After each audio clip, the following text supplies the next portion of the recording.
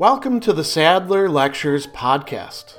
Responding to popular demand, I'm converting my philosophy videos into sound files you can listen to anywhere you can take an MP3. If you like what you hear and want to support my work, go to patreon.com/Sadler. I hope you enjoy this lecture. In the Phaedo, we encounter an argument that Socrates is making to his interlocutors. And he's making this argument to argue in favor of the immortality of the soul, saying that the soul will in fact survive after the death, which means the death of the body or the separation of the soul from the body. And we call this the argument from opposites for, the simple reason that Socrates is actually using opposites like living and dead, or some of these other ones that we've got here as the examples he actually brings up, in order to make his case. So he's got a basic metaphysical principle here that he's relying upon, and it's that everything that admits generation or change. Now, we should talk for a moment about that, but everything that admits generation or change is generated from opposites. So, generation is the process of coming to be. Genesis in Greek. We get the word Genesis from that, right? Because the biblical book of Genesis is the book of how things came to be. That's why it got called that.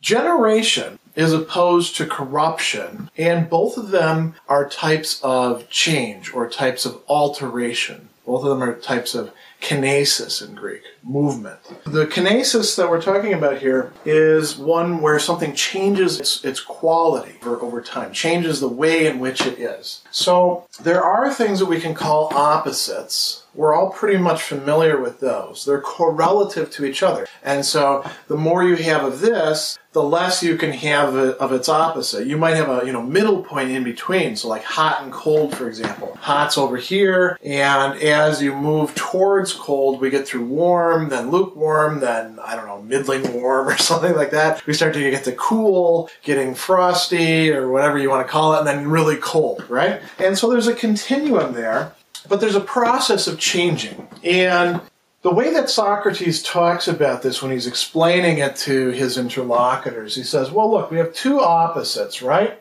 And there's going to be two opposed processes, how you get from here to here, and how you get from here to here. Sometimes we have names for these, sometimes we don't. But we can say that if something is now ugly, but it wasn't always ugly, what did it have to come from? It had to come from something that was not ugly or beautiful, or vice versa. If something is beautiful, think about, kids who are not particularly good looking, and you meet them at the high school reunion 20 years later, we make movies about this, and suddenly they're gorgeous, right? So they've gone from being an ugly person, ugly physically, right, to a beautiful person. And I guess we could talk about, what are the processes for that? Well, makeover, and taking the makeup off, or becoming fit, and losing your shape. All these sorts of things. We can go back and forth. Same thing with right and wrong, or just and unjust, right? That's what the Greek words there are, just and unjust. Or good and bad, hot and cold, larger and smaller. The process of going from the larger to the smaller is shrinking, right? And the process of going from the smaller to the larger is growing. Now, one might quibble and say these are not all the same sorts of qualities. We can get into metaphysical discussions about this. Socrates doesn't do that. His interlocutors don't do that at that point either, although they will talk a little bit about, I think this notion of opposites needs to be clarified later on, but I've covered that in another video where we're talking about that particular argument. What's the upshot of this? So Socrates says we have living people and we have dead people. We have a process of going from living to dead, a process of change, and we call that dying. Now the question is, do we have a correlative process? Do we have another process of change that goes from being dead to being living? And here he's got an argument that is, it's a little suspect, but it makes sense within the metaphysical scheme that he's working in. He says, can things like this only go one way? Well, let's think about other opposites. If we take away the way of going back, right, then everything that's beautiful becomes ugly, but nothing that's ugly ever becomes beautiful. What's going to be the result? Pretty soon nothing's beautiful. right? Or if everything that's wrong comes from things that are right, things are going from being right to wrong, pretty soon nothing's right. Or he talks about, sleeping and waking, being awake, being asleep, process of going from one to the other is falling asleep, waking up. If we eliminate the waking up, pretty soon the whole world is asleep. So could we do that for living and dying? Well, then we would eventually reach a point where there just aren't any living anymore, and everything's dead. The way that he's talking about that, it sounds like, well, everything's dead in the sense that nothing is actually moving or doing anything. As we're going to see, he doesn't quite mean that. So we need to think now about whether there is a balancing process which gets us back from the dead to the living. And he says, yeah, there has to be.